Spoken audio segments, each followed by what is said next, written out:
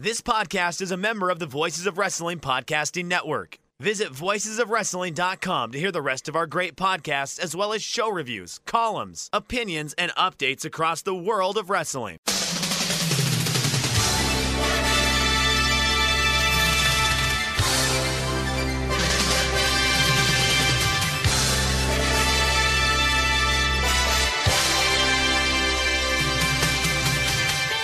Hello everybody and welcome to the Super J Cast. I'm Joel, joined by Damon McDonald. It is Friday the 22nd of April and this is episode 207. Damon, you done your stretching? You're nice and limber? Because we've got a question here from Liam. He says, hello, what are the best shoes for running laps? Specifically, victory laps. Thanks! I mean, we've got a packed show for you today. An hour and a half of us just wanking each other off, enjoying the smell of our own farts. Wow. Well, look, it was a good day for the Super J Cast. That's for fucking sure. Why anyone would doubt us at this point? I feel like we have proven ourselves over and over and over again. And yet, Joel, there are still people out there doubting us. You know what? Very, very few. This is the encouraging thing. I think we've won. I think we've beaten the internet because when the pastrami sandwich deli was opened, most of the response to that was like, these guys are reliable. They've had some big scoops in the past, and I think we can trust this one. So we are now heavyweights in the wrestling journalism industry. You know, we respect it. You know, the real ones giving us the name checks. You know, Sean Ross Saps, What Culture Wrestling, plenty of other people out there. Even Dave gave us the shout out. Throwing the flowers at us. Rightly so. We deserve it. We're fucking great. Here's what we have. And I'll tell you, here's where we're fortunate. We are fortunate enough to produce, I'll put that in air quotes. We hit record on a telephone conversation and we send it on the interwebs for people to listen to. And then people enjoy it. And people enjoy it that are outside of the world of professional wrestling, and people enjoy it inside the world of professional wrestling. And we've been very fortunate in the sense that we have made friends and connections and what have you with quite a few of New Japan's finest. So it's nice. It's nice to have that trust. It's nice to have those connections. It's nice to have all of that because in the end, they help us help you, the listeners, right? Because we give you guys the information. Listen, you are all the sharp New Japan Pro Wrestling fans. You are the ones that are savvy and smart and perceptive and all of that. Why? Well, you're good fans, number one. You pay your hard-earned money for a product that you enjoy, but you also listen to us and have a little bit of faith in us. So that is encouraging to hear, Joel, that people were happy. I made the unfortunate mistake, though. I made a faux pas, slip, if you will, in that I did a tiny vanity search for Super Jake. Why is that a mistake? That's my favorite activity, David. Is it? Oh, I didn't like it. Somebody didn't like me on Reddit. somebody didn't like the American, specifically the American, and I instantly hit close browser. I didn't want to hear that. Well, nobody likes Americans, Damon. Don't take it personally.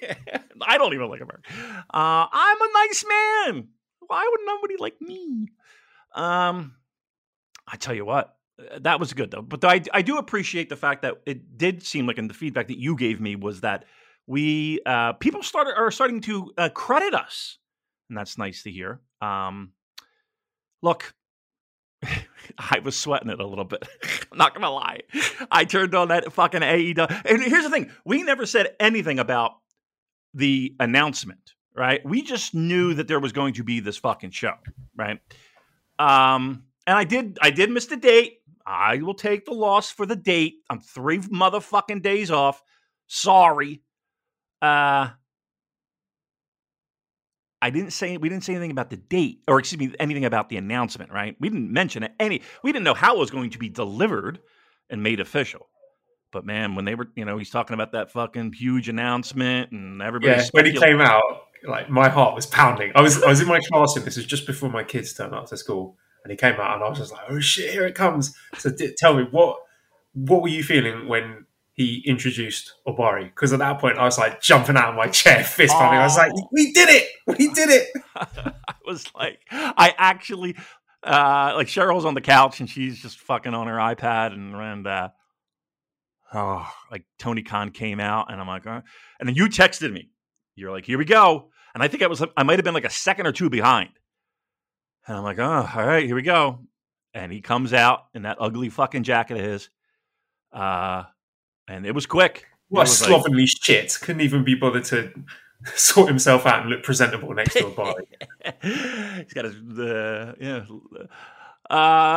he strolls. Well, when you got money, Joel, you don't have to do all that. You know what I mean? You can look like a bum. Nah, he looks fine. I'm only kidding. But it was quick. Like he was like, all right, we're doing this thing with New Japan, and let me introduce Obari. And here we go. And I was like, oh my God, yes. It was like you knew something was going to, what was going to happen. You didn't know how it was going to be presented. And I just didn't want to fucking deal with the rigmarole of having it be extended. I just wanted this to end. It's very stressful for me. I don't like this. It's very high anxiety on my part. So I was just glad it was over. But yes, it was nice to once again, like we always do, give you guys and gals the inside scoop. And we appreciate that. And we like to thank all of our fans for supporting us.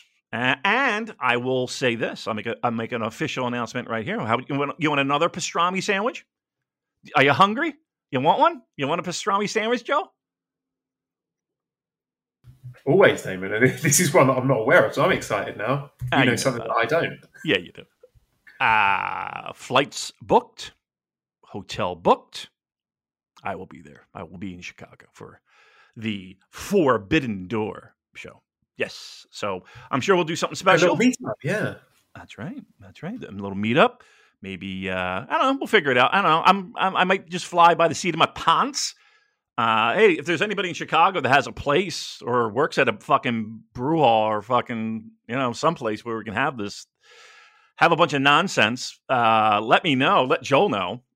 But yeah, I'll be there. I got my, it's all booked and paid for. So Damon gets on a plane, 2-hour flight. That's nothing, right? 2-hour fucking flight. And here's what I did too. Keep this between us and our 3 listeners. I booked first class so I could have drinks on the plane. Well, you're a big shot in the journalism industry. You deserve it. I certainly do. So there you go. I have that for a fucking 2-hour flight. What a maniac. All right. So that's, how do you feel about this? This is like, I'm going to be honest. I felt like we're back. Didn't you feel like we're back? Yes. This is a win for everyone. And yeah. I think it's time we really dig into it because Andrew's asking, please discuss, let's get into the nitty gritty. It says, please discuss the politics involved with the big crossover event everyone is talking about. CIMA teaming with Shingo Takagi in GLEAT. Yeah.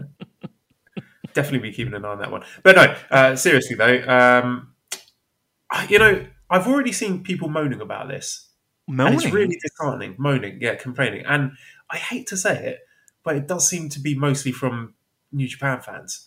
I've already seen people like belly aching about, if they take away, like this is literally a take I saw, if they take away Yujirio's G1 spot for an AEW guy, then this is ridiculous. Like, really? Is that the hill we're going to die on right now when a Super Show has just been announced? So my advice to everyone would just be to chill and enjoy it. It's going to be fun. No one's going to be murdering any of your favorite New Japan wrestlers. It will be fine. It will be good.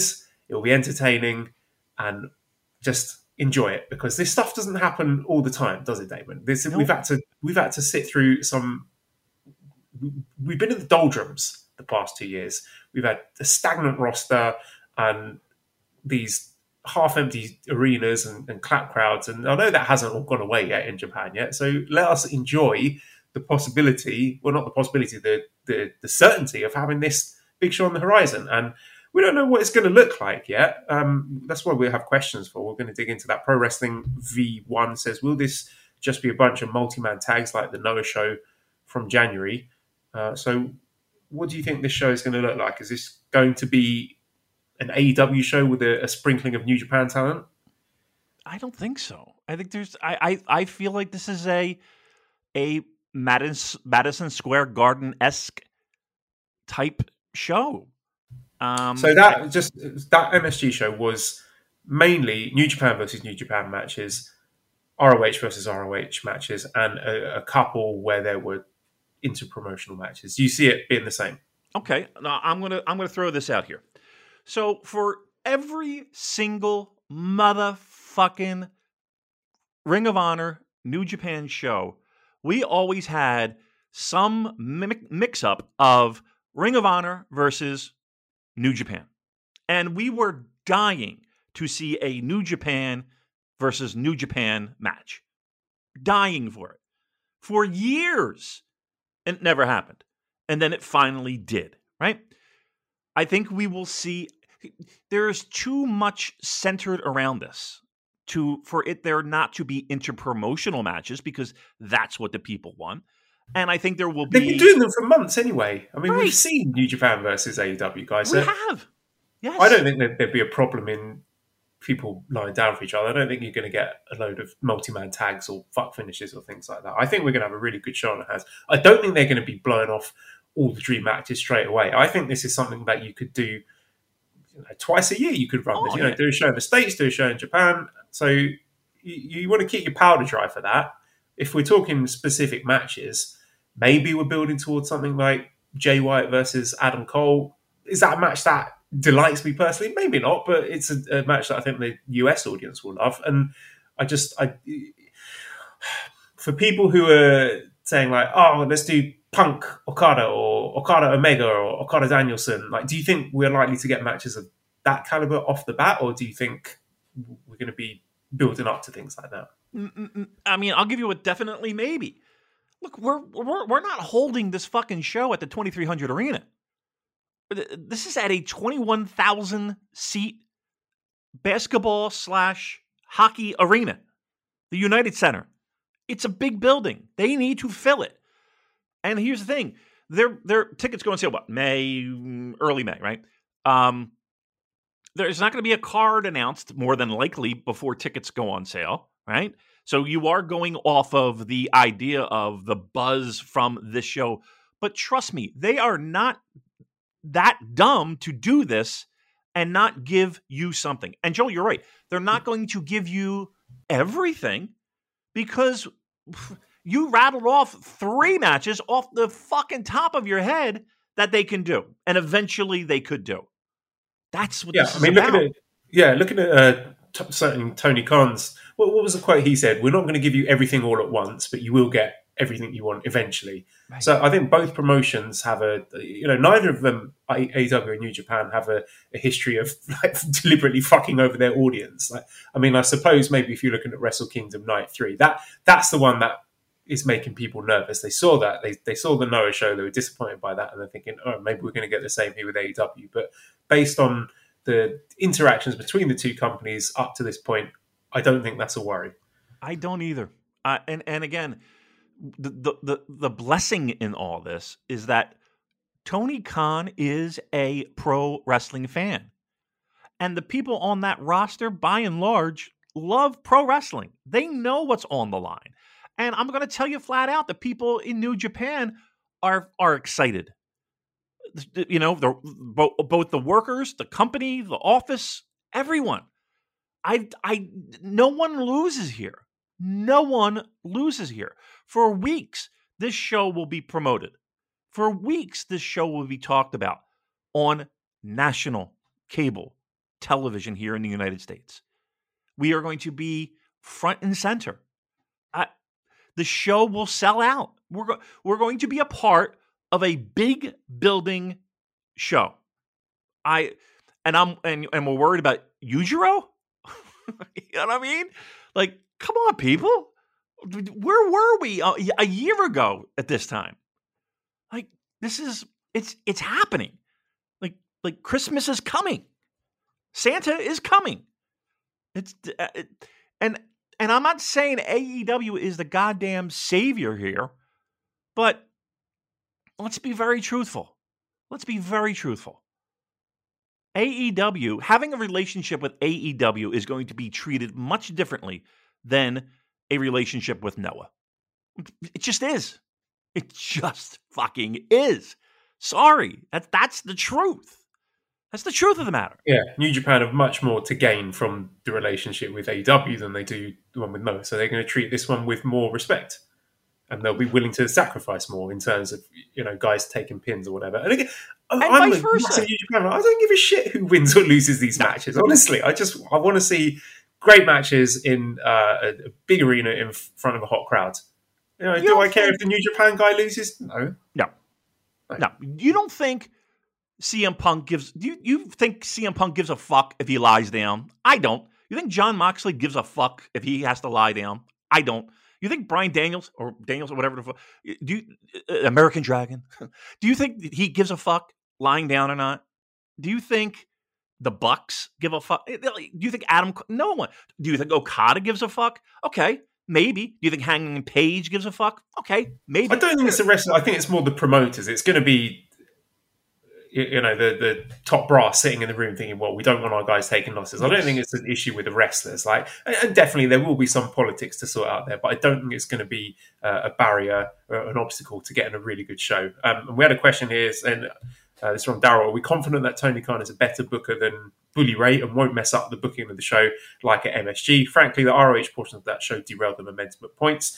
And what the chances of a Chicago meetup? Yeah, we'll definitely sort out the latter. And yes, I'm confident that Tony Khan is a better booker than Delirious or Bully Ray or whoever was booking the ROH portions of the MSG show. I don't think there's any worries about Enzo and Cass run-ins or and the latter. I've got full confidence in both parties that it's going to be a really good show.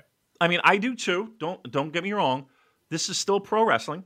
And there still will be politicking, and there still will be discussions, and like how this show is going to be mapped out, and what this is going to look like. And you saw a little bit of it. We'll get onto it later, but the Windy City Riot main event, the finish to that, there was a little bit of that involved. So we're not saying it's it's impossible for that to happen. There is politics involved. Yes, sorry. Yeah, but I mean, again, maybe I'm being naive, but I just think that there's. Not only is there too much on the line, there's absolutely no reason why anyone should go into this thinking that way. There really isn't. Just ride the fucking wave. Like ride the wave. This is going to, you nailed it. We don't get these moments often, and we haven't had a moment like this where this thing's announced and I'm on Expedia. You know what I mean? Like, this is like official, and I'm like, okay, what we got? and Lapsed fans, people who haven't watched New Japan since the pandemic, people in Voices of Wrestling Slack who've tuned out, they're booking flights, they're back in. This is the perfect way to jumpstart the promotion, and especially in terms of its Western interest. And we don't have a question regarding that. So Spannerhead says, why would New Japan let this show happen at 8 a.m. Monday morning Tokyo time? New Japan always puts their big American shows on a Saturday night, so it goes out on a Sunday in Japan. This feels like it reiterates my feelings that AEW only wants Japanese wrestlers, but it doesn't actually care about the Japanese market. And Sean says, much the same thing, so 8 a.m. Monday morning seems like an oversight for the audience here who will inevitably be at work. Why wouldn't New Japan push for a date where fans in both places could comfortably watch, fully ready for we got to watch Wrestle Kingdom at 1 a.m., but in a move to supposedly bring eyes to both products, this seems like a bizarre choice for New Japan to agree in this huge collaboration. Well, Damon, they should have done it on June 23rd, like they originally definitely planned. I would say to this, I think this is a show more, in terms of New Japan's interest, to get back some of their Western audience, rather than being something that is for both. I think this is more leaning towards, can they get back some of those fans that they lost when, the likes of Kenny and the Bucks and Cody and all those guys left and went to form AEW, because we can't escape the fact that New Japan lost a huge chunk of their Western viewership when that happened. Those fans went off to watch AEW. They haven't come back. So I think this is a chance to get them back, and I think that is where the value of this relationship lies. I think AEW, in terms of getting Japanese fans watching AEW, that's going to happen because now we've got Dynamite and the like. I believe this show as well, Forbidden Door, is going to be broadcast for Japanese fans on World. I don't think it's going to be an issue, personally. I think there's more to gain in terms of the Western fandom here for this show than potential backlash with Japanese fans. Right. So, yeah, I mean, look, Sunday, I mean, I don't know what United Center's availability was. I don't know what they have booked that week. I don't know. I mean, there's no hockey or basketball. Both teams stink, and I think the finals would be done by then, quite possibly. Maybe not. Maybe. Anyway, so I don't know. I don't know the logistics of it. Yes, I don't think New Japan went into this with the idea of, well, let's fuck the home base. No, I don't. That's not what we're doing here. Again, I don't know the logistics of booking the arena and what the availability was. I don't know if a Sunday night is cheaper. I don't know. What I do know is that 21,000 pro wrestling fans are going to sell out a building in the United States, and we're going to watch one hell of a fucking pro wrestling show with some possible dream matchups. I think if you asked, and again, I'm speculating, but I think if you asked random Japanese New Japan Pro Wrestling fan, and you asked enough of them, I think they would see the purpose in this, and they wouldn't get personally offended by the fact that this one particular show is going to be a little bit inconvenient for them to watch live. I think they see the bigger picture.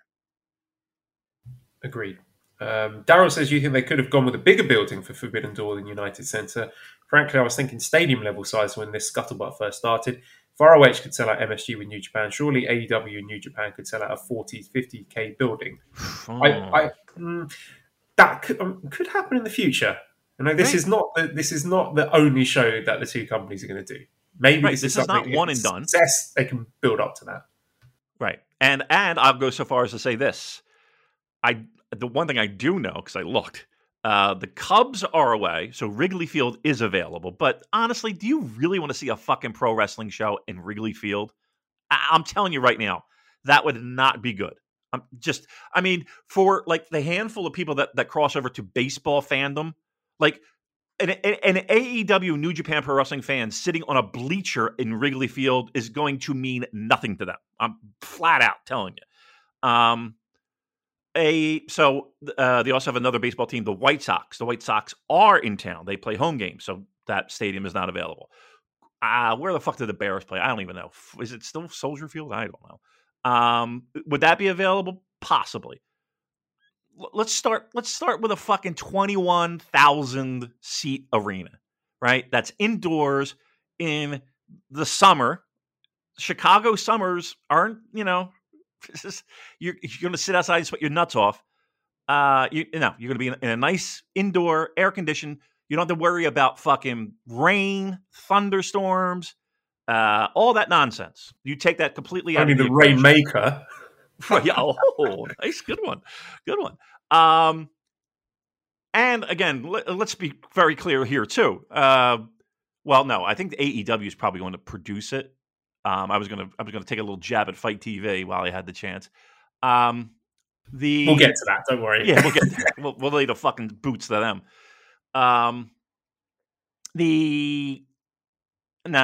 Again, we can build to that. And I'm not saying that won't happen. I've been playing that fucking horn for a long time. That the possibility of a real strong show with those two promotions in a stadium could absolutely happen. Not right now. Let's start. Again, this is not happening in. I don't even think it's open anymore. But the Rosemont Horizon or a small fucking venue like New Japan's running a small, like, they're doing 2,300. They're doing the place in Washington, which probably holds about 2,500. If that. We're good. Let's start here. Multiverse A says, as a listener since day one, it was great seeing you get your flowers for the scoop. With that said, what is your dream lineup for the show, and how happy is Damon that if he isn't going, he won't have to suffer through another Fight pay-per-view as it's on the BR app? And Bash says, do you think we get any title matches on this card? What matches would you like to see happen between both brands? I mean, the head spins with the idea of these fucking shows.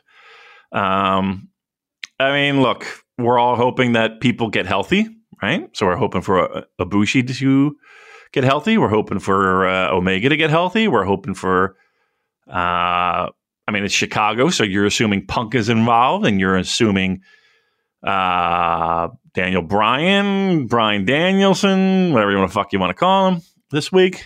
I really want. I would love at least one. If you give me two, I will be more than pleased. Interpromotional singles match. Will is on that list. Ospreay's on that list. There's just a lot of talent. I would love to see an Okada title defense against somebody. Look, I'm paying cash money. So what do I want to see? I would love to see Okada, American Dragon. I would like that a lot. I think Punk's going to play a prominent role too. How about Punk Naito? Yes, that's the one for me. I know everyone says Punk Kenta, and I would love Punk Kenta, but I think Punk Naito is the one. That would be sexy as fuck. So, look, this you could just sit here with a boner and just go on for days with what might be available to us. So now let's move on to our favorite Fight TV. I've sat here on this very podcast, Joel, and I've told you and all of our listeners how much I fucking despise this service. And I said, every single time there is a show that is broadcasted via Fight TV where you have to pay extra over and above your $20 or $12 or whatever the fuck it is per month for New Japan World to see a pro wrestling show. I don't know where the value is. And in fact, I'll go so far as to say that they should be ending this relationship, contract or not, immediately. Now, I don't necessarily blame. You know what? I do blame. Because here's a problem that I have.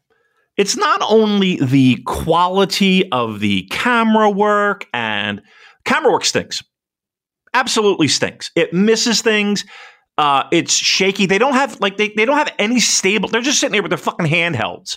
So you got these camera guys that are just can't hold a camera straight or not have it shake because they have no stabilization devices. They can't fucking think that one out. And they're running around ringside and just, ugh. And then over and above that, they don't charge their batteries, apparently, right? We saw that. So everyone saw that screenshot. And then, once again, the show drops out. The feed drops out. It buffers forever. It's like you're fucking watching it on a real player. It's preposterous. And it makes the promotion look fucking like bow promotion. Just it like a fucking C-level promotion. It's embarrassing. It's embarrassing. Now, I know that they offer refunds. They always offer refunds. Every fucking show, they're offering refunds because people can't watch it. And I'm going to tell you right now, I'm just hoping and praying, fingers crossed, toes crossed, that AEW, we're using their satellite, we're using their trucks, We're using their camera people. We're using their production people. We're doing it all. Because I don't want, and Fight TV can broadcast it, and look, it's going to be a problem. We know it's going to be a problem. You know how many people are going to try to watch this and be fucking left out in the dust? Right? Joe, we see this coming, right? This is going to be a fucking nightmare on Fight TV, right? Right? Am I wrong?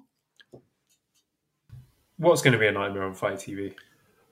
Well, the show is going to be on Fight TV. Is it? Yes. I didn't know that. I'm almost 100% certain. Look it up. But yes, I'm almost certain that this is a Fight TV broadcasted. It's not going to be on New Japan World.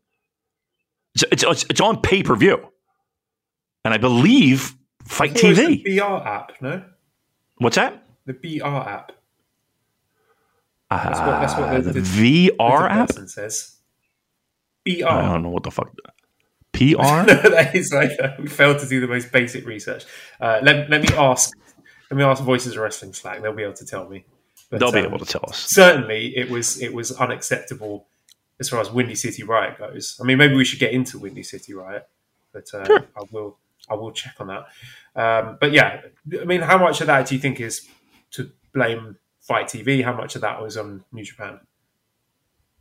Well, New Japan knows. It's not like this hasn't happened before on every other. Again, I'm not saying it just because I got a beef with them or if something bad happened. It's every time you turn it on, there's a problem. And correct me if I'm wrong, but we had people who found a way to find a Japanese stream, right? They had no problems, right? None.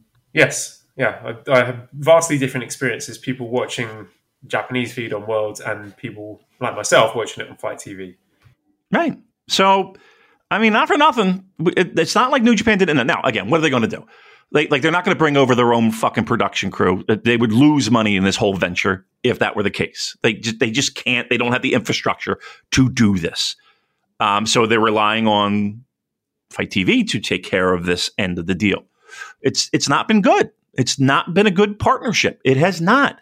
They knew this going in. They knew what they were getting themselves into. But what are you going to do? I'm sure there's a contract. I'm sure there's a certain amount of dates that they agree that they have to be on this fucking out. Whatever. Okay, so I've got an answer here. It's going to be traditional pay-per-view, AEW production, not going to be on Fight. Bleacher Report app. So BR app is the Bleacher Report app. I thought it was Bleacher. There you go. Or via their local cable or satellite provider. So good. The pay-per-view available in international markets on Fight TV. Fans in Japan can watch on iPay-per-view on New Japan World with live Japanese commentary. But if you're a listener not in the US and not in Japan, then you're fucked. You're fucked. Yeah. Which is me. Yay. You're fucked. Another dagger. The fucking American's going to be there. Fucking American's going to see it. I wonder where that person was from. How dare they? How dare they thumb their nose at my lovely... God bless America. God bless. All right. All right. So then that's good news, right? That's good news. We don't have to worry about it. All that fucking rambling on, but from a dumb American. Certainly with regards to Windy City Riot, because it ruined the experience for a lot of people, it's embarrassing for a company like New Japan who wants to be making waves in the US. You must do better than that. And I don't know whose fault it is, but it doesn't matter. It's got to be fixed. There's no point playing the blame game now. Sort it out. Do better. Do better. Well, here's the thing. You don't think this partnership has some of that? There's a sliver of that in this agreement. Yeah, I think that's one big thing that they lost out on with the ROH relationship falling apart is not being able to use them for production. Yeah. And they did a good job for what they were able to accomplish. But let's even though Sinclair Broadcasting has stations all over the United States, it's not like they're not this huge, massive thing. Like, honestly, if you asked 9 people on the street here in the good old US of A, no one's going to know what the fuck Sinclair Broadcasting is. They're going to look at you like you got two hits. Nobody knows what the fuck that is. And that doesn't mean I'm not hand waving and saying they didn't have money, but we all know that they didn't even know they owned a fucking wrestling promotion.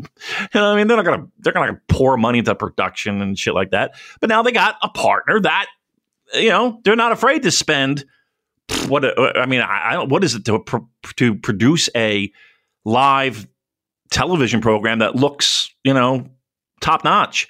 $100,000? I don't know. $200,000 between the pyro and the fucking jumbotron and hiring the crews, and it's a lot to do. I got no problem spending the money. So that's what we need. That's what we need for the United States, right? That's what we need. So over and above the fact that we have top-notch talent, interesting matchups, interesting storylines, great shows, all happening. Maybe even more importantly, we have a partner, hopefully, that we can utilize a little bit more when it comes to producing high-quality shows. I do have just a few more questions I'll get on Sure. before we dip into Windy City Riot. So I don't know which of these questions are sincere and which ones are trying to troll me. I'm going to read them anyway. Oh. Andrew says, in a hypothetical super show, who should Satnam Singh wrestle? Spannerhead says, should an AEW wrestler win the G1 after being first in the USA block and win the IWGP World title at Wrestle Kingdom Night 4 in Daly's place? And why is that wrestler Satnam Singh? Adam says, big Satnam Singh for the G1. Dread and Roses says, assuming an AEW New Japan Super Show happens, what is happening now, do you think the Golden Lovers can team up right away, or do you think Kenny and Ibushi have to do a singles match first? Do either of you care about the Golden Lovers storyline at all? Those are my questions. Well, Satnam Singh, I mean, it's only a matter of time before he is holding the IWGP World Heavyweight Championships. I'm just counting down the days, to be honest. A lot of Golden Lovers fans are excited. I was into the storyline. The fandom can be a bit much. It can be quite overbearing at times, but most of them are great. And they're going to be excited about the possibility of Ibushi and Kenny reuniting. I'm looking forward to the match. I mean, I think it is going to happen at some point. I don't know if it's going to happen at this show. I don't know if Kenny's going to be at this show. From what I understand, he had quite major surgery, so I wouldn't hold your breath, but I do think we will get it at some point. So there's something for you Golden Lovers fans to look forward to. Also, just a little note here, Adam Cole versus Ishii on Rampage. I'm hearing good things about that. Louis says, did you hear the pop Ishii got just by his name mentioned for the upcoming match with Adam Cole? Do you think other New Japan wrestlers will receive just as warm a welcome as, say, Ishii, Suzuki, Tanahashi? Will the American crowd go crazy for Master Wato? I'm not sure about Wato, but I think definitely those names mentioned, like the likes of Ishii and Suzuki, I wouldn't say diminishing returns in Japan. I mean, I think the Japanese fans appreciate them, but there definitely seems to be more of an excitement from a more sort of casual US wrestling fan who doesn't get to watch them every single day and does make a lot of noise for them. And I think that's part of the appeal for these NJPW wrestlers and coming over here and wrestling in front of crowds that are really excited to see them and make a lot of noise for it. So that, I think, is another factor to this. Yeah. I mean, I could be wrong on this, but it feels like there are a lot of AEW fans that watch and are fans of the New Japan product. I think a lot of AEW fans might have started out watching New Japan. I had no problem with Golden Lovers. I had no problem with the storyline. I had no problem with... I enjoyed it. And here's the thing, like, whatever floats people's boat, you're paying a fucking ticket, you know what I mean? Like, good, great, whatever draws you to the product, you don't have to like exactly what I like, and I don't have to like exactly what you like, but I'm sure there's common ground, and the common ground is we're both buying a ticket to see the same fucking show. So I think I'm really scratching my head over what possibly could be the downside to this. Like, and there isn't. And maybe I'm just being positive Damon, but it feels good. I'm not going to lie. It feels good. Like that feels good, man. Right. I mean, you know what I mean? Like, how long have we fucking not felt good about pro wrestling? I feel good about pro wrestling. I feel excited about pro wrestling. I'm fucking pumped. I can't believe everybody wouldn't be. In the hobby, it's not easy being a fan of ripping packs or repacks. We hype ourselves up thinking, maybe I can pull a Ken Griffey Jr. rookie card, but with zero transparency on available cards and hit rates, it's all just a shot in the dark. Until now. Introducing slab packs from arenaclub.com, the only repack that provides real value, a complete view of all possible cards, and clear hit rates for each one. Now, when I buy slab packs at Arena Club, it finally feels like I know what I'm getting.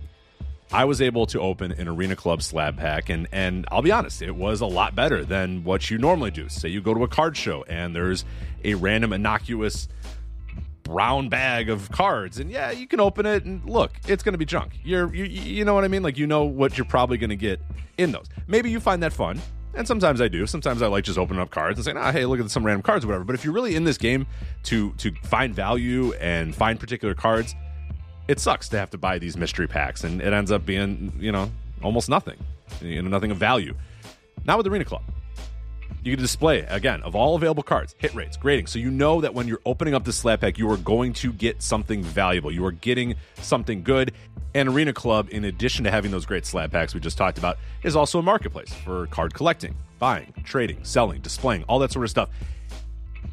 But those Arena Club slab packs, man, they are revolutionizing the repack game with transparency. After your pulls are revealed, they'll immediately be placed in your vault for safekeeping or trading and selling, and you can have them officially graded by Arena Club as well. So again, sending these things off, it's going to be officially graded by Arena Club. And the Arena Club grading process is accurate, fast, and transparent, with full grade rationale provided and explanation of how your card was scored. So whether you're buying, selling, trading, or displaying, Arena Club is the card collecting platform that you have to check out. So right now, I've got a special offer here for Voices of Wrestling Network listeners. You can get 10% off of your first purchase by going to arenaclub.com/VOWnet. Again, that's arenaclub.com/VOWnet. Now, that's a crazy offer. That's 10% off a $400 slab pack. $40 off right there. 10% off your first purchase. No matter what that purchase is, 10% off. Again, that's arenaclub.com/VOWnet. arenaclub.com/VOWnet for 10% off your first purchase on Arena Club. And we thank them for sponsoring the Voices of Wrestling Podcast Network.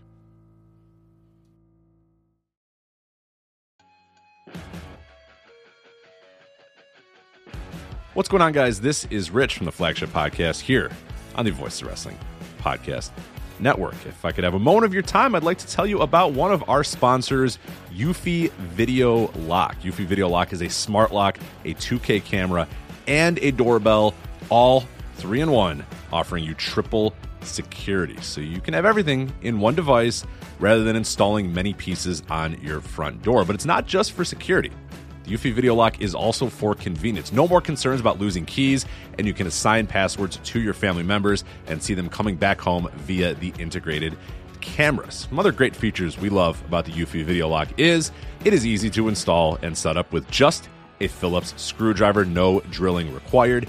Keyless entry, no more fumbling for keys when your hands are full. You never have to worry about kids losing keys or passing among renters. You also have 0.3 second fingerprint recognition and 1 second unlocking. Again, 0.3 seconds, it's going to recognize your fingerprints, and in 1 second, it's going to unlock. And with the AI self-learning chip embedded, the more you use it, the more accurate it will be. Also, no battery anxiety. You have a rechargeable battery in there that could last around 4 months, and you will get a low battery notification before it runs out. Passcode unlocking, a remote control with a 2K clear sight, see who's at your door, and control from anywhere through the Eufy app. With enhanced night vision, you can have optimized view even in the evening. You can also secure your package delivery by view and two-way audio. And then best of all, no monthly fee. A bunch of other brands out there are going to charge you a monthly fee. You have your recordings locally, and you never have to pay for storage. Customer service Eufy's got you handled as well. They are on standby for you 24/7 so you can enjoy a worry-free experience with an 18-month warranty, all backed by their professional customer service team. Contact them anytime by telephone, email, or live chat. Personally, as a homeowner, I love my Eufy Video Lock. I have the ability to see what's going on when I'm not home, when packages has arrived, and really the thing I love the most about it, the ease of being able to lock and unlock my doors without having to fumble with my keys and reach in my pocket or wait, no, crap, they're in my backpack, all that sort of stuff. All this is happening while my dogs are barking at me. You know what? Not anymore with the Eufy Video Lock. I touch it, 0.3 second fingerprint recognition, 1 second, door is unlocked. Much, much easier. So if you want to jump on board with Eufy Video Lock, search Eufy Video Lock. That is EUFY Video Lock. Again, that's Eufy Video Lock, EUFY Video Lock, or visit eufyofficial.com/videolock to see how you can gain complete control of your door.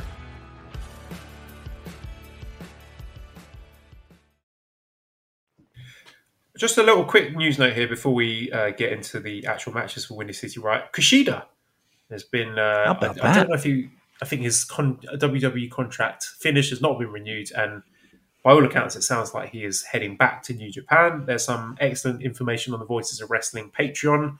If you subscribe to that and give them the $10, there's great info there. They, along with us, are probably the only two sources that get reliable New Japan information. And the takeaway there seemed to be that Kushida is interested in coming back, possibly as a heavyweight, possibly as a heel, doing some sort of UWFI MMA-inspired gimmick. So your thoughts on the potential of Kushida coming back and where he slots in? Because I know the rumours were that he didn't want to be a junior anymore. I mean, if he is a junior, I think there's plenty of fresh junior talent for him to be working with than when he left back in 2019. But would you like to see him as this heavyweight heel MMA UWFI gimmick? My only challenge with that is the music. You want to hear his music? Oh, I love his it is one of my favorite theme songs. It's one of my favorites. That was almost the fucking music to this show. I don't think if he were to return, which I think we're 99% certain he is, he could come back as, Time Splitter, Back to the Future, Kushida. Heavyweight. He wanted to be a heavyweight. I mean, he kind of felt like, what else could he do as a junior? And he felt like, okay, I'm going to see what I can do here in the States. To me, he's an outstanding pro wrestler, a fucking outstanding pro wrestler. But the problem is that you can't get taller, right? You just can't. So, okay, is he going to bulk up? I mean, he could, but that's not the issue. Unfortunately, it's his height. The junior title is my favorite title of all pro wrestling. It's my favorite title. I know people might not like this. Maybe some people will. I think it's in 2022, the idea of juniors and heavyweights is kind of passé, don't you think? Why handcuff yourself like you have been? And I understand the history, but again, this is a promotion that has no problem throwing history and creating new, hitting reset buttons. Is Kushida that much different than Kyle O'Reilly or Bobby Fish or I don't know, give me a name, Ishimori or give me another junior, Master Wato. You know what I mean? I wish they would just kind of do away with that. It would make life a lot easier for, I think, everyone. And it would give a lot more creative freedom to the promotions to book matches and turn a guy like Kushida into UWFI shooter gimmick. Well, I really feel like he has to come back as a heavyweight because we've seen the junior. And again, I know he's going to get a new coat of paint, And there is a possibility of maybe some new, fresh matchups. I don't know. I kind of feel like you might have to do him as a heavyweight. And is he a heavyweight? I don't have any strong feelings, to be honest. I'm not the sort of person that's going to be like, oh, he's too small to be a heavyweight. Look at these guys. It looks ridiculous standing next to each other. I just don't have that. Some people do. I'm not saying that you're wrong for it, but you could slot him in anywhere, and I'll enjoy watching Kushida wrestle because he's a tremendous wrestler. Right. So I don't care. It's my short answer, and I'm just excited to see him back. I don't know if he's back in time for Best of the Super Juniors. I think June was. I think Dave Meltzer mentioned he'd be free by then. So welcome home, Kushida. We can't wait to see you. Welcome home. Okay. Are you? Would you say? I'm sorry, not to cut you off. Would you say that his run in the United States was a success or a dud? I think he probably got about as much as he could out of the initial NXT run, and the writing was on the wall when it changed to colourful rainbow NXT 2.0 bullshit nonsense. I didn't ever think that he was going to do anything on the main roster of WWE because nobody can. Because again, that's absolutely not a knock on Kushida. I mean, you look at the nonsense that they've got Nakamura doing. I don't know what he's doing. I don't pay attention to it. But I think as far as the NXT run goes, that was fine. Definitely hit the ceiling, and time to move on. Do you think he did? Do you think this past 3 years to 4 years, however long he was there, did more to help his career or hurt his career? Probably in the long run, I would say help, because I don't think it would have done him or the fans any good for him to be stagnating in the New Japan Junior division and getting miserable. I think it's good for him that he tried, because you never try, you never know. So he's had a go, hasn't worked out, and at least he can say, okay, well, at least I gave it a go. And now he can come back, and New Japan fans will be excited about seeing him back, and maybe we can do something fresh with him. So I would not say it was a mistake or something that he's going to regret at all. I would agree. More eyeballs were on him, farting around on NXT than New Japan, right? Correct. So if anything, more people recognize the name and recognize the face. And you're right. He comes back, and it is absence makes the heart grow fonder. So, I think I think it was the right thing for him to do. I just, I think everybody kind of knew where, what I mean? Like, you kind of knew, okay, go for it. We wish you the best. But you know where you're going, and you know the track record of where you're going. Just okay. Listen, the weather's gorgeous in Florida. Yeah, right. Because they're not going to give you one in NXT. Exactly. So there you go. That's good news. You think anybody else is counting the days on their calendar? There's some rumors about Finn Balor / Prince Devitt. That might be one to keep an eye on. Okay. Yeah, I think there's a few.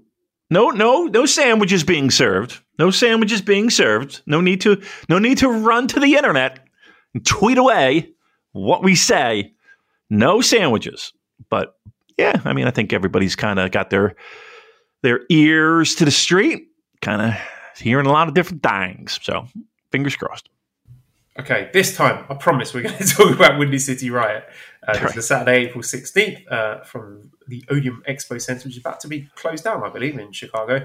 Dark match was Wheeler Yuta, Rocky Romero defeating DKC and Kevin Knight. Yuta getting the pin over DKC, 9 minutes, 30 seconds. I didn't see this one, but I'm not surprised to see Wheeler Yuta picking up a win there. Did you see that one, Damon? Was it broadcast? I did. Yeah, thoughts? Yep. Good. Very good. Look, maybe it was you that said it. 2020, Jesus Christ, 2022. That's his year, right? And it feels like it is. He's in a nice little stable in AEW, right? Was the Blackpool Shooter Club, or whatever the fuck it is, or Blackpool Combat Club, whatever. So that's a pretty high profile spot there. Match was good. I felt like it was a little long. Look, if I had any complaint about a lot of the show, matches felt like they were longer than they needed to be. And everybody wanted to get their shit in, and everybody wanted to make an impression. Again, for an opening match, it felt like it went a little longer than I would have expected, but it was a good, solid opener. And here's the thing, too. The idea and the concept of, okay, first match, go out there and warm up the crowd, and we're going to build to the main. Nope, everybody just goes out there and fucking goes balls to the wall. Opening match, they're doing crazy fucking shit.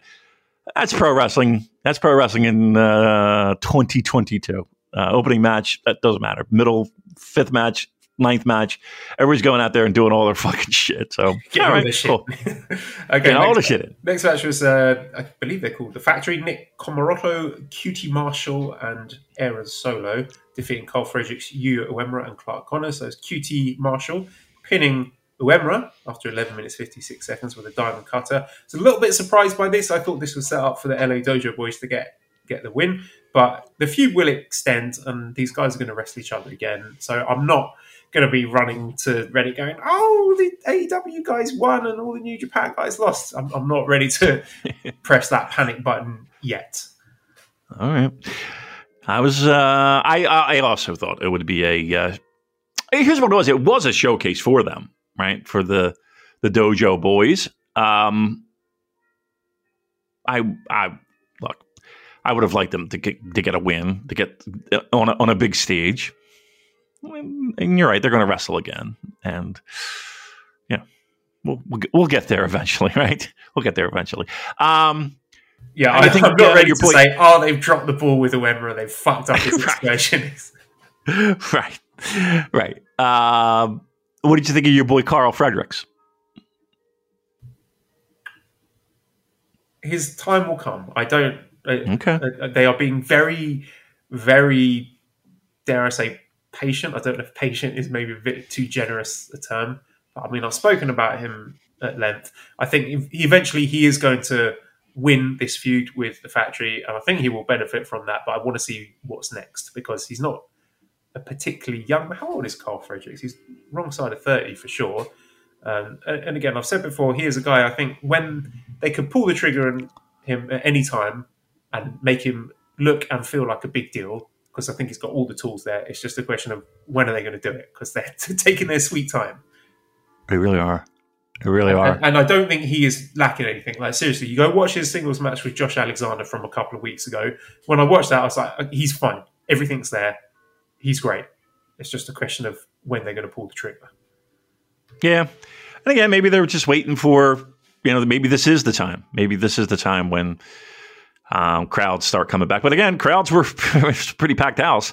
You know what I heard, though? Speaking of packed houses, I heard there was a lot of trouble of people getting in the building. Did you hear that? Yes, I did. The whole thing sounded, people queuing up for ages and missing matches, and it's probably a good thing that they're closing down this arena. From what I heard. Terrible job. Like you got people standing, wrapping around the fucking building, and they're hearing the matches go on. That's preposterous. Like, what's the problem here? Come on, we got to learn. We got to learn from these mistakes. Got to learn from these mistakes. But geez, Louise, what the fuck? I mean, if a lot of these people are flying in, right? Traveling the distance. Come on, show some fucking respect for your fans. Get them in the building. They're queuing up. They're outside. Get them in. All right, sorry. That was my outside the building rant. Oh, I'm gonna have to speed things up a bit here. So next we have the 10-man tag: Chris Dickinson, Ren Narita, Alex Coughlin, Josh Alexander, and Fred Rosser defeating Team Filthy, Royce Isaacs, Jarrell Nelson, Joe Kratos, Danny Limelight, Black Tiger. So Fred Rosser submitted Black Tiger after 30 minutes 50 seconds with a cross-faced chicken wing. This was a ton of fun, as I expected. Some nice moments like the Alex Coughlin delayed vertical suplex on JR Kratos, which was really impressive. The crowd loved that. Coughlin's awesome. He's got a very bright future ahead of him. And the JR Kratos suicide dive, which was genuinely terrifying. Oh my God. I was so frightened when he did that. I was like, oh God, I'm glad everyone made it out of that okay. And Kratos, again, a guy who maybe didn't impress in his first trip to Japan. I hope he gets another one, because I think he's really good, and I think the fans would appreciate him there. I liked at the end Fred Rosser refusing to release the chicken wing on Black Tiger. So Fred Rosser, he's got a little bit of an unhinged side to him. When you've pissed him off, he can go a bit mental, which I enjoy seeing. And Sue Williams, Voices of Wrestling, chipped in saying Fred Rosser used the crossface chicken wing in honour of Bob Backlund, who he was confusingly put together with for 6 months in WWE. So there's a nice little nod to the past there. What did you think remember of this that. match? Holy shit. You know, Bob Backlund spent a lot of time New Japan. How about that Phantom title change with Inoki, right? It was a big deal when you learned about that. Oh, the fucking dogs are barking again, Joe. Jesus Christ. All right, go ahead. Keep on. Did you enjoy this 10-man tag match with Team Filthy and Team Fred? I did. I thought Rosser was outstanding. I was waiting for the ref to disqualify for him to keep the hold on too long. But I do like that. I do like the idea of him having that little bit of a little sandpaper to his game, right? Becoming unhinged. He looks good. He doesn't even look like the same fucking guy, to be honest with you. He looks really good. Just like physically in the ring. Like he's chiseled. Like $1 million. I like the match. Here's the thing. We all knew that this match was going to be good and everybody was going to have their working shoes on because they do these very well. And that dive, oh my God. Joe, I was like, he's not going to make it. I didn't think he was going to fucking make it. I thought he was going to fucking clunk his head on the ring post or some shit. Oh, and how about those guys? Not for nothing, him doing the dive is one thing. How about those motherfuckers on the outside got to catch this guy? You know what I mean? They gotta make sure not only he doesn't land on his head, but he doesn't, squash everybody else that's trying to catch him. Those guys have some balls. Jesus Christ. Good match, though. Very good. Next, we had a impromptu strong openweight championship match. It was originally a non-title match, but then Yuji Nagata goaded Filthy Tom Lawler into defending his title, and Nagata cut a fantastic promo in English on Lawler at the start. I love that. This became a title match. Nice little spot with Tom Lawler countering the Nagata Lock 2 with the Nagata Lock 1, which I enjoyed a lot. And look, we don't often get to see the New Japan dads having prominent singles matches, but when we do, it's always a treat. And Nagata is still so good, and I really enjoyed this match. And I enjoyed the bit at the end with Tom Lawler mocking Yuji Nagata's Blue Justice pose and the dance. That was very, very funny. Outstanding. And you're right. Maybe once a year, maybe even longer than that, they get the tap on the shoulder, and away we go. 50? He's in his 50s, and he's out there having a match that, there were some good matches on this show. I think at worst, this was the third best match. Some people might even say it's the second best match. Fucking loved it. Tom Lawler, fantastic. Unbelievable job as champion. Crowd was into it. I think they did a great job of building and maintaining a pace that was very pro wrestling like. They didn't go out there and try and fucking do everything they could in 10 minutes. It told a great story. I loved it. Look, I think there were better matches on the show, but not by much. Like this, to me, this was, again, at worst, the third best. And at, if you want to tell me it was your second favorite, even if you wanted to go on I think it might be a stretch to call it the best match on the show, but I would listen to that conversation. I thought it was that good. I thought fantastic job. We had another, I thought, tremendously fun multi-man tag match here, 12-man tag. So we had United Empire with Aaron Henare, Jeff Cobb, Great O'Khan, TJP, Carl Fletcher, and Mark Davis defeating the Bullet Club team of El Fantasmo, Hikuleo, Chris Bay, Carl Anderson, Doc Gallows, and Scott Norton. A huge pop for Great O'Khan, which I was really pleased to see. And I just enjoyed the visuals of seeing United Empire fully assembled in the ring together. I like the opening, Chris Bay and TJP. That was a very fun sequence. I hope both are the best of Super Juniors.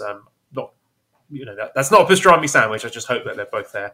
And the Hinari against Hikuleo sequence was also surprisingly entertaining. A singles match that I didn't know that I wanted, but now I'll be quite into seeing if it happens.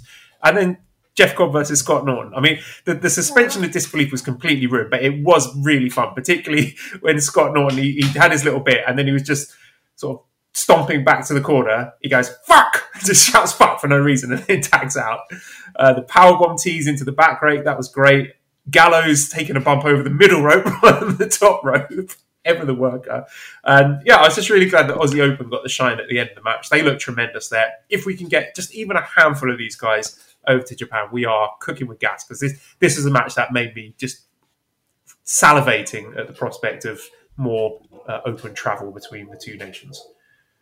Yeah. First, the match itself was pretty great, even with some of the weak links, right? Scott Norton should not be in a pro wrestling ring anymore. I appreciate the fact that he took a nice little suplex, right? Correct me if I'm wrong. But there was just shit that, like, I don't know. Again, I appreciate him being there. We all recognize the fact that he is a New Japan Pro Wrestling legend, former world champion, and we got all that. Let's keep him out of the ring. And he was, actually, he was in there longer than I thought. He was in there probably a lot longer than I thought. With, Bay and TJP and all those other guys doing a lot of the heavier lifting. But for a while there, he was in there a little bit longer than I expected. Let's keep him out of the ring. And I loved it. I don't know about loved, but I thought it was really good. I thought it was perfectly fine. Better than perfectly fine. I thought it was good. How about that? Good. Then we had a Chicago street fight with David Finlay, Juice Robinson, and Brody King defeating TMDK, Jonah, Shane Haste, and Bad Dude Tito. 24 minutes, 11 seconds. Finlay got the pin over Jonah. A lot of production issues in this one with fight, which didn't help. I think Tito and Shane Haste worked really hard here. There were some very cool bumps and spots in this match, but it was way too long. It should have been a half the length that it was. And it was a nice send-off for Juice. We may not see him again for a while, but just having them as the baby faces was compromised, really, because I don't think the fans care about Finn Juice. They didn't seem particularly interested in cheering for him. So I felt the whole thing was off. It was too long, and the dynamics were all off. Well, like you said, the production issues didn't help in any. It was, a brawl in the crowd, which I'm not the biggest fan of. But they went all over the fucking arena, used a lot of furniture, had a lot of, and I'll put in air quotes, dangerous looking spots and, walk and brawl. And it felt like it went on forever. Like, I remember texting you right around the same time you texted me, and we were like, how long is this fucking match? It felt like it was an hour, and not a good hour. I was sweating when I checked the website, and it said no time limit. Come on, guys, you can't go all night. But it was, again, it wasn't a horrible match, but it was just longer than it had any right to be. And that's not even to say that everybody in that match didn't work their asses off. I feel like they did. The main event was 21 minutes. This went 24. Something went wrong here. Yeah. You know what, though? Pro wrestlers are known to disregard time cues, right? And, sometimes matches and, you're in the middle of it and time gets away from you a little bit, Joel. Yeah, somebody fucked up because, there's no reason that match should have been longer than the fucking main event. And it was hard to follow, right? You got people doing wacky shit on one side of the arena while somebody's doing a big dive on the other side of the arena, and the camera misses both of them. You just see the aftermath, and you see the back of fans' heads. I don't know. Like, to me, if you're going to do that type of match, it might be a good idea to have designated areas in which you're going to be doing that, so that the camera people can get over there and get a decent spot, and you're not trying to fight your way through, 5 rows of fans or 20 rows of fans, and again splitting up in 9 different directions. Who knows? It just wasn't a well thought out match. But in the same breath, everybody's working hard. Everybody's really fucking, trying to make it fun and entertaining, it was just hard to follow, especially at home. Now, again, live, it might have been the greatest thing since sliced bread.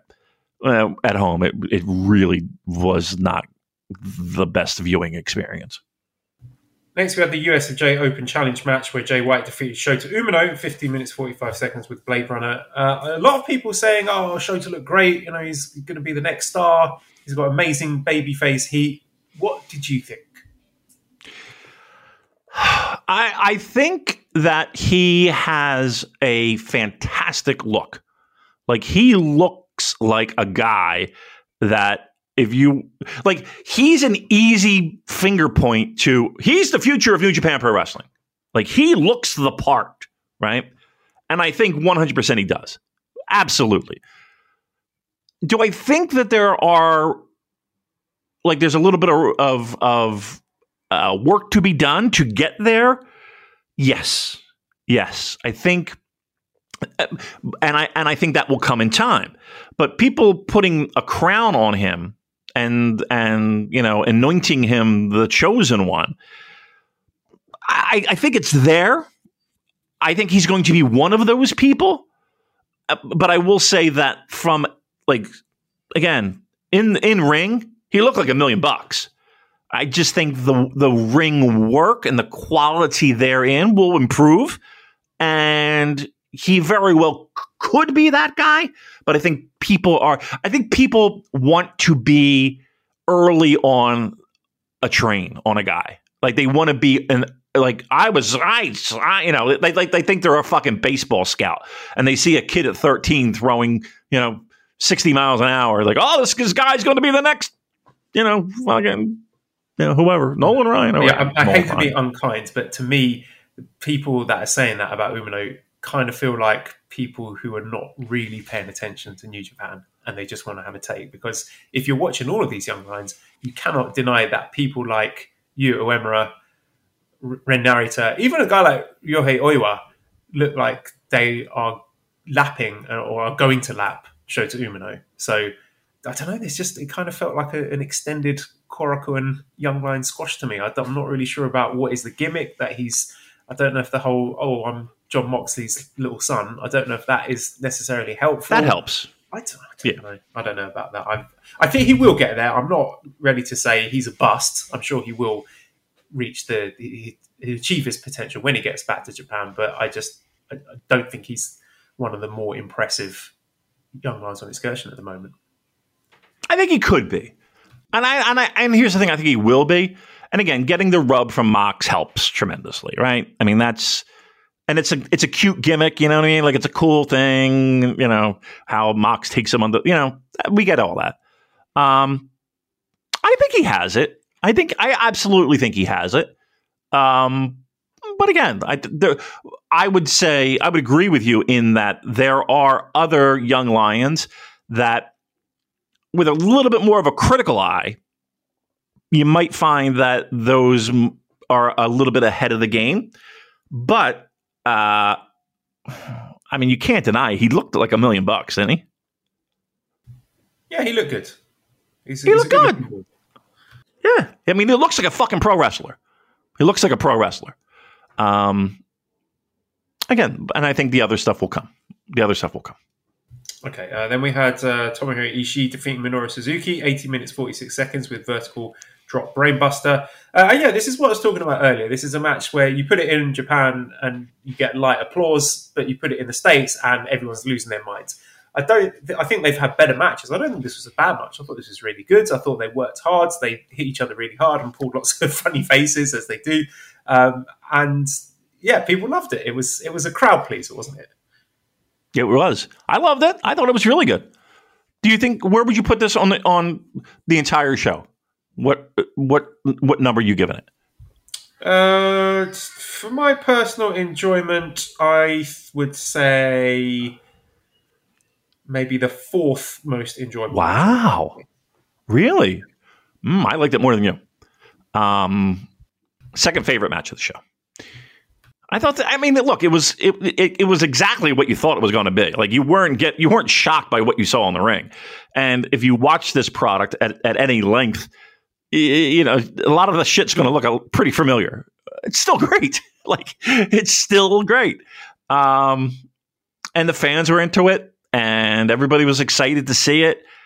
I thought both guys, I think both guys turned it up a notch more than you might normally see on random New Japan Pro Wrestling show.